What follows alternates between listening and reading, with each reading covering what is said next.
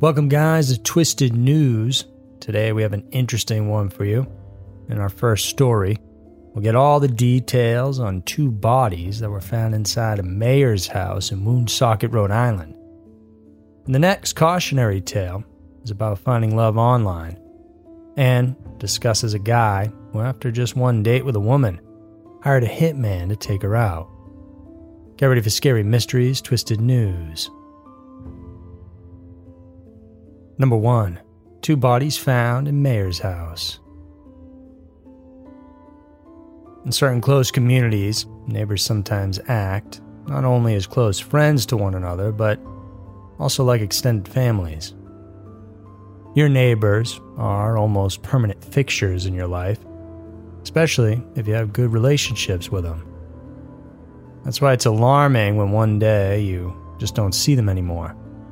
Somehow their routine suddenly stopped, and there's no way for you to reach out to them. This is probably what happened just before a concerned neighbor who lived on Marion Lane in Woonsocket, Rhode Island, called police regarding their elderly neighbors, a longtime couple in their 70s. The home they reported to belonged to a former Woonsocket mayor. They said that they hadn't seen the old couple living in that house for about a week. They also reported a foul smell emanating from there. When authorities arrived to check it out, they did confirm the smell was coming from inside the house, and actually contained inside there were two decomposing bodies, a man and a woman. Authorities went in wearing hazmat suits, but they weren't immediately able to identify the bodies.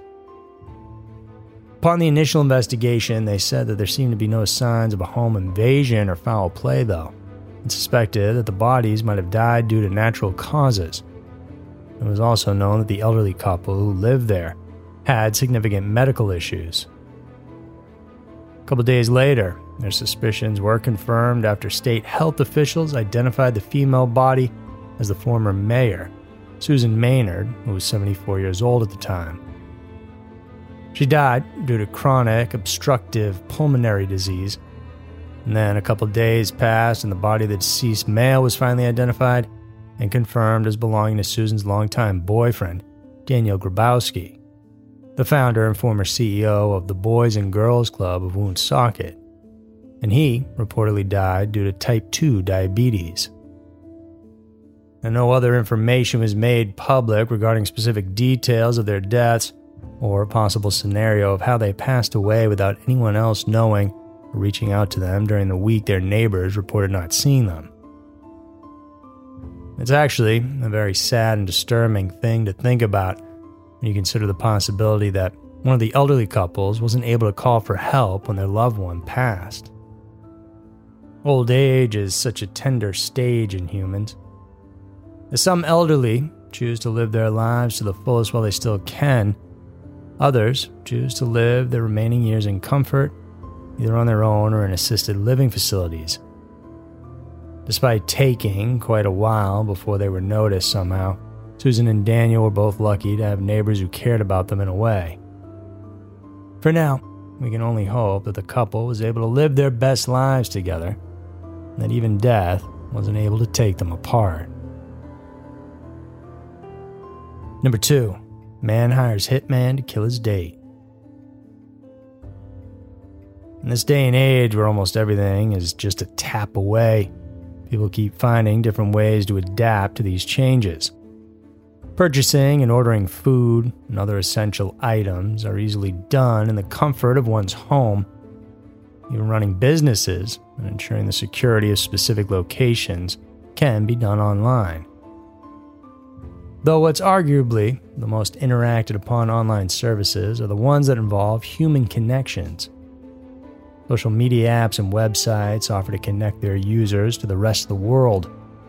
These usually result in creating kinships between strangers or finding other people who have the same preferences when it comes to looks, hobbies, and even beliefs, to name a few. Making friends or starting romantic endeavors with someone online has somehow become easier, but that isn't always better. The anonymity and mystery offered by social media apps add thrill to the experience, which is probably one of the reasons why they appeal to people. Those who find connections online can end up being real-life friends, while there are those who either hook up for a short time, while some even end up finding their life partners online. However, there are also those who meet their worst nightmares in real life after possibly being too mystified online by their prospective partners. And this is exactly what the woman in this story experienced. She probably expected to meet a man who was a perfect match for her, just as how he was online. However, she instead met the exact opposite. It was a nightmare that would continue to haunt her until she dropped dead. Sometime in 2020, a young woman who will remain unnamed met a young man online because of their similar likes.